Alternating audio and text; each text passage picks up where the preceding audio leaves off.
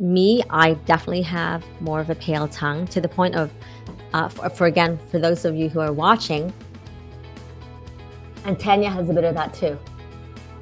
It's more swollen, and on the side of the tongue, it's a little scalloped. And so you think about what that means. Well, the scalloping it's like the tongue is kind of fat.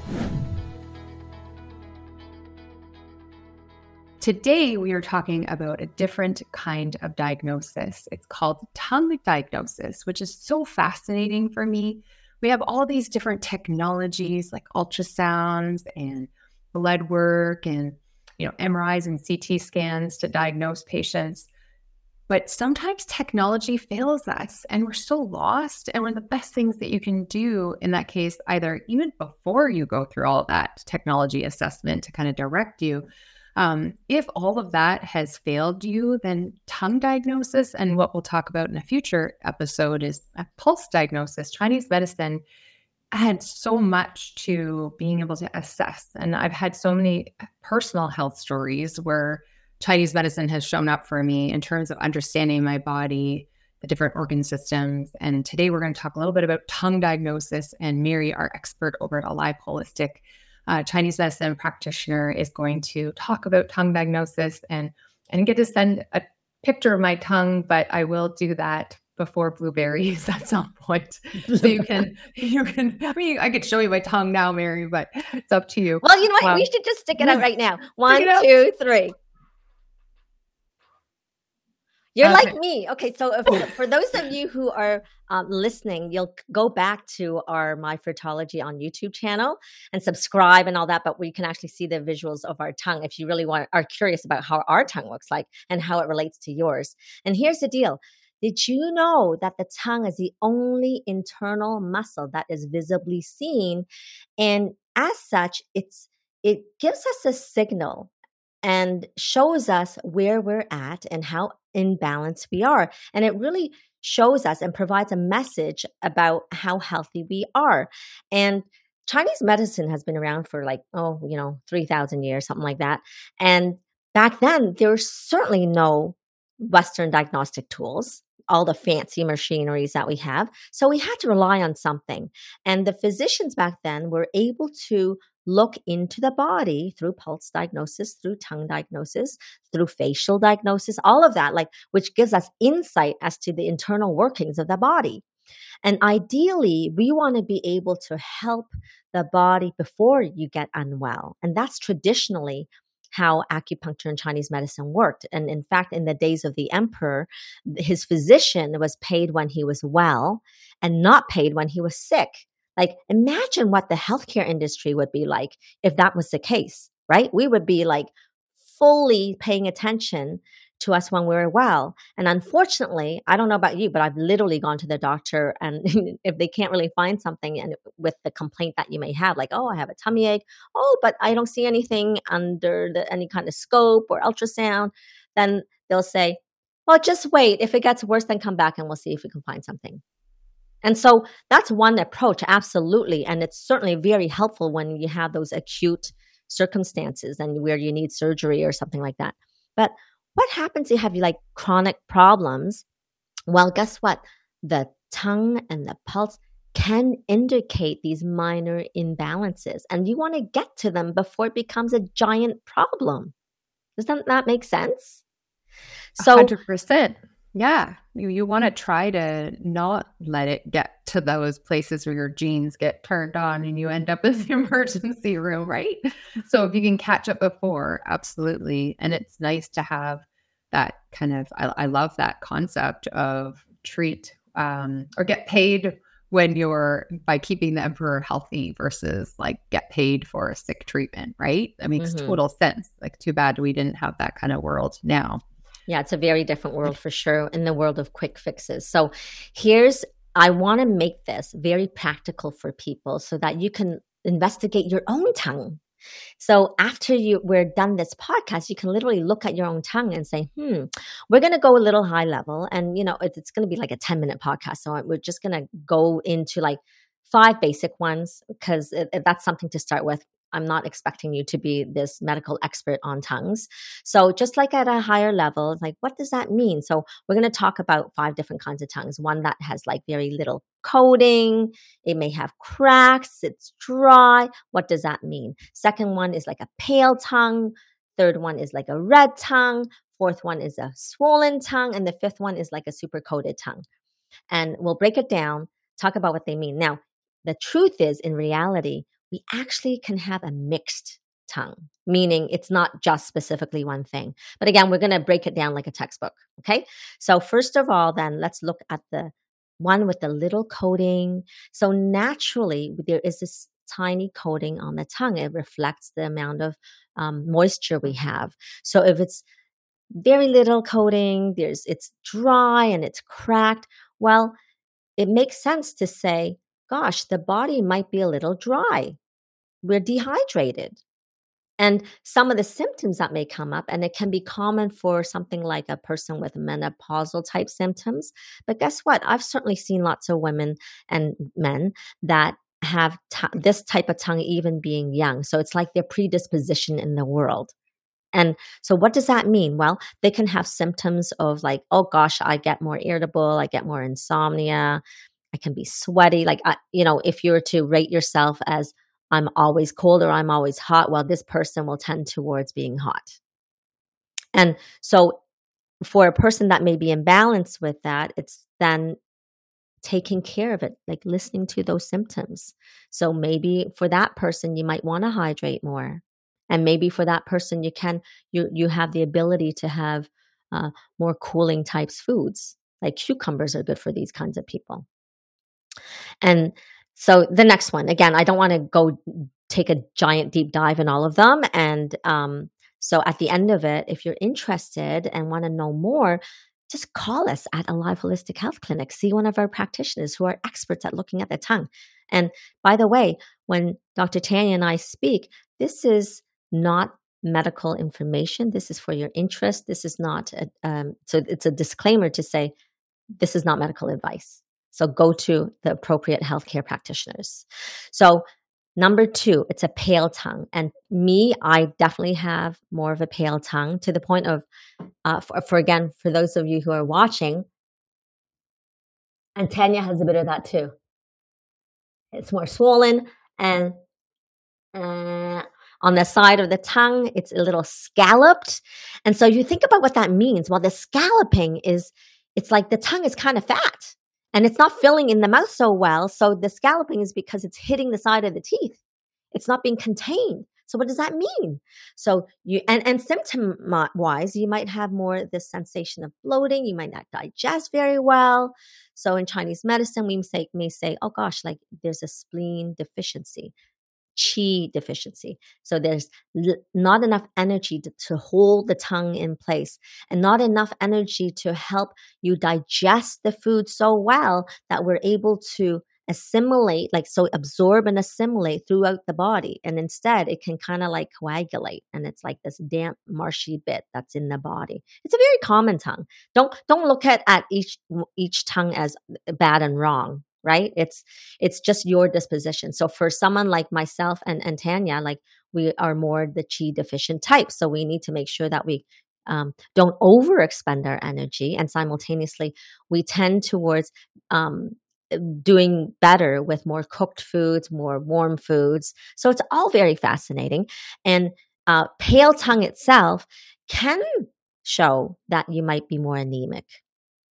And it may definitely show that you have a disposition when it comes to digestion.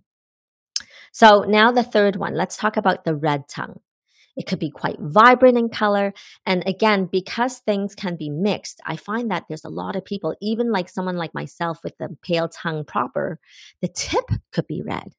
So what does that mean? Well, it's like, if you think about, overworking mind, right? It's like the energy, all the steam has risen up to the top of the head and all the energy is there. So it's talking about some excessive heat in the body. And with the case of the tip of the tongue, then certainly it's more in the mind, right? If it's an overall redness, then your body's more in this inflammatory state. So, and it may even tell us that you have an actual infection or inflammation. So somebody that normally has a pale tongue can all of a sudden have a red tongue because they're in an infectious state. Does that make sense? Okay.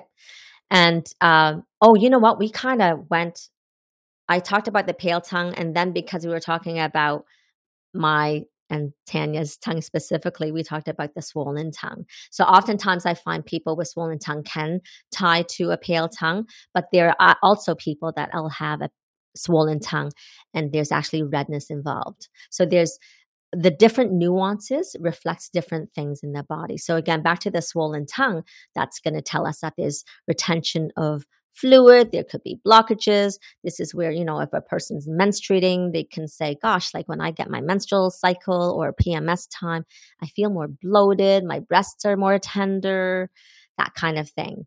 And again, it talks about kidney and spleen energy that can be not in balance. And then so the last one is it's not just about the tongue proper, it's really about the coating of the tongue.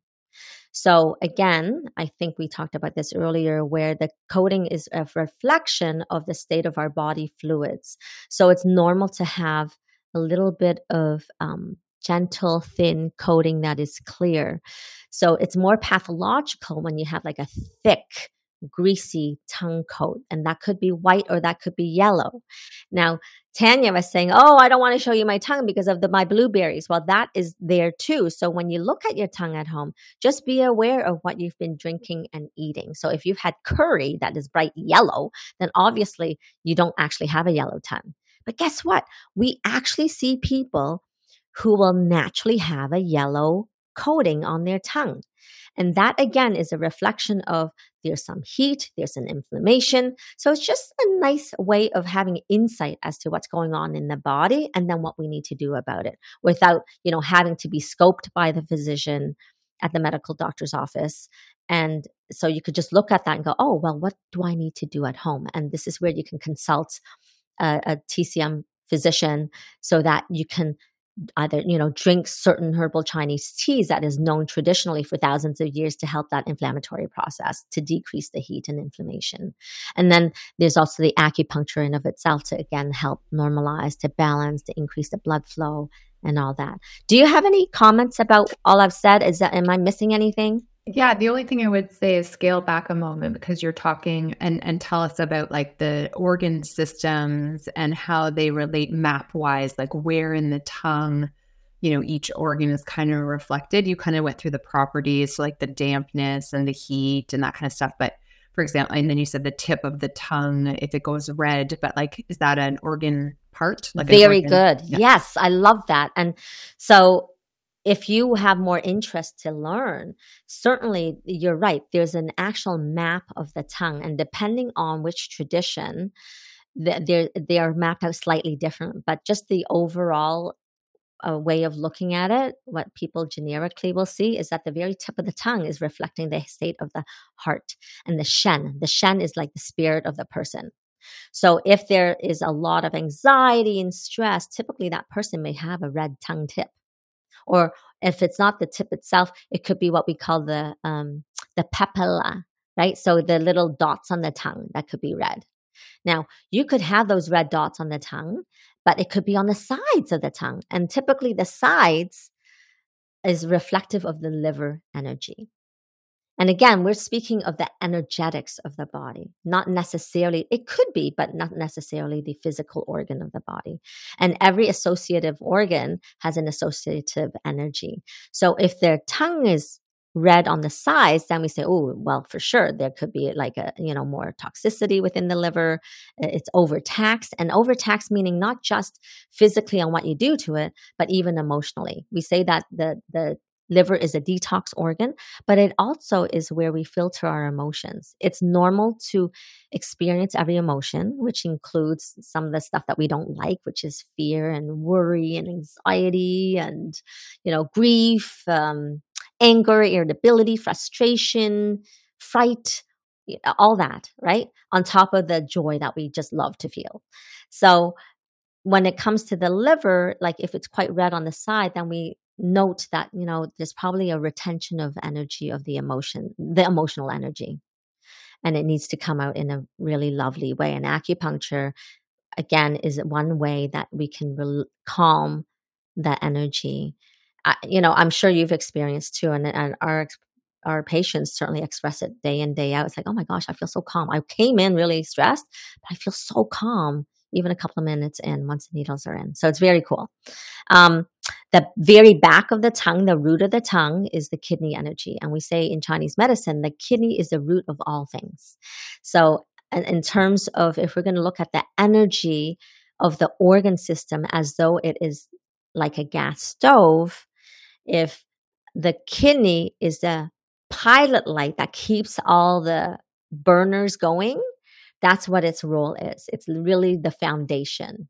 And then the other organ systems are the elements on the stove. So the stomach and spleen, the liver, the heart, the rest of it. It's just the elements on the stove. So the kidney is the root of all things. The stomach area, which is located in the middle, is also the middle of the tongue. So again, this is not we could take a full couple of day course on this, and this is not what this is about. So I just hope that was really insightful and have you thinking and wondering what your tongue looks like and what it means. And I've certainly had people who have a geographic tongue know they have a geographic tongue because it's obvious. Because I've had it my whole life. So what does that mean, right? So we didn't go and talk about that, but that is a certain kind of tongue, and we've talked so much. Just reach out to us and let us know more and about your case, and we will help you. And there are lots of things to help. It may, you have a disposition, so even when you're in full balance, like myself, I could still have a little fat tongue. And by the way, since menopause, my tongue is actually skinnier than it used to be, which is kind of cool. So it used to be more swollen? It used to be more swollen. Okay. Yeah, it was more thick, more swollen. And again, that was my disposition. But now as we go into the menopausal years where there's a natural decline of body fluids, it's actually reflected on my tongue, which is kind of cool. Fascinating. That is so cool. Yeah. So if you're interested in this, certainly peruse through all of our podcasts. And if you're watching YouTube, certainly there's a zillion YouTube videos as well. So subscribe and share to everybody you know, because this is really important information that can be helpful in their lives and in your life.